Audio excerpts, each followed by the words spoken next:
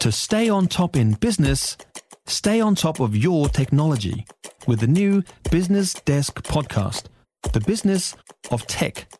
Listen on iHeartRadio or wherever you get your podcasts. I saw a discussion on one of those community Facebook pages the other day about kids being little monkeys and knocking on people's doors at night and running away. This particular Facebook group is in Canterbury, and the person who put up the original post wasn't happy that this was happening to one of their elderly neighbours and wanted parents in the area to make sure it wasn't their kids doing it. Pretty simple, I would have thought. But what followed was a pretty heated discussion about kids just being kids, and the person who made the post was told in no uncertain terms to lighten up. They're just knocking on doors having some fun. What's the big deal?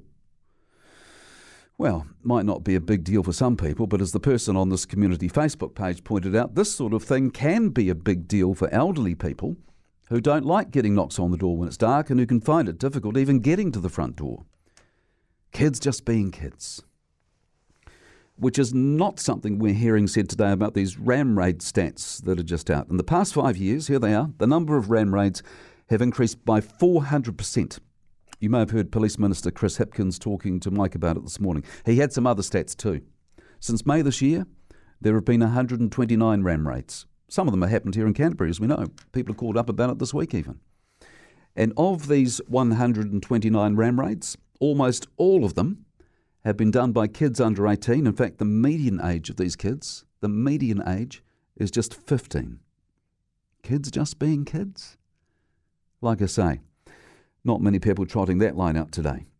But maybe it is kids just being kids in 2022, which raises the question, are some kids in this country just out of control?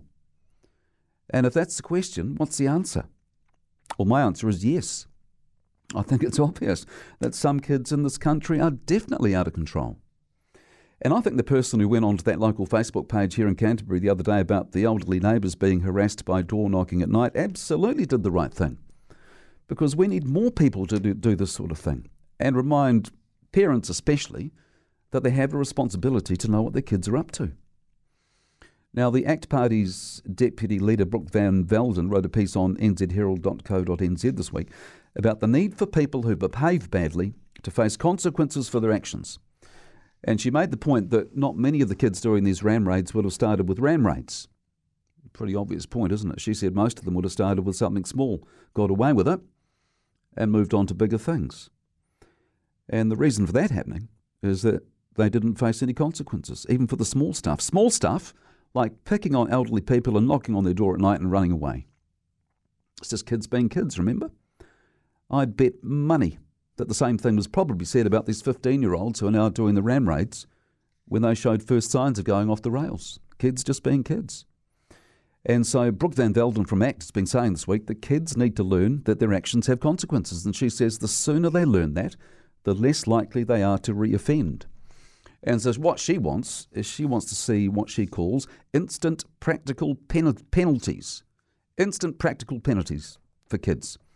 These would be things like making them clean up any graffiti they do, making them apologise to shopkeepers for stealing stuff, and other things too, like instant fines.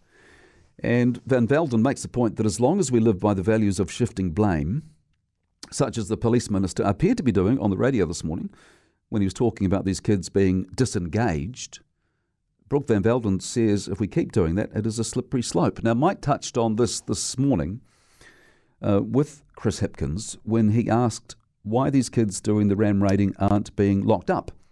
And here's what Hipkins said. If you look at the evidence, reducing reoffending, custodial sentences for young people, and we're talking about kids as young as 12 here, isn't the way to solve the problem. And I would agree that locking kids away would have to be a last resort, has to be the last resort. But I think the ACT Party's bang on when it says kids have to face consequences if they behave badly. And if it's not going to come from parents, as it clearly isn't in some cases, then as a society, we are failing these kids if we don't jump in and say, what you're doing isn't acceptable and you're going to face some consequences. Consequences which at the moment seem to be sorely lacking.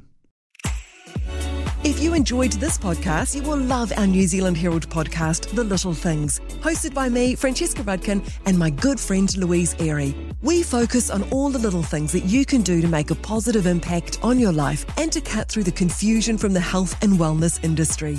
Join us every Saturday to hear from the experts for all the tips and advice you need. Just search The Little Things on iHeartRadio or wherever you get your podcasts.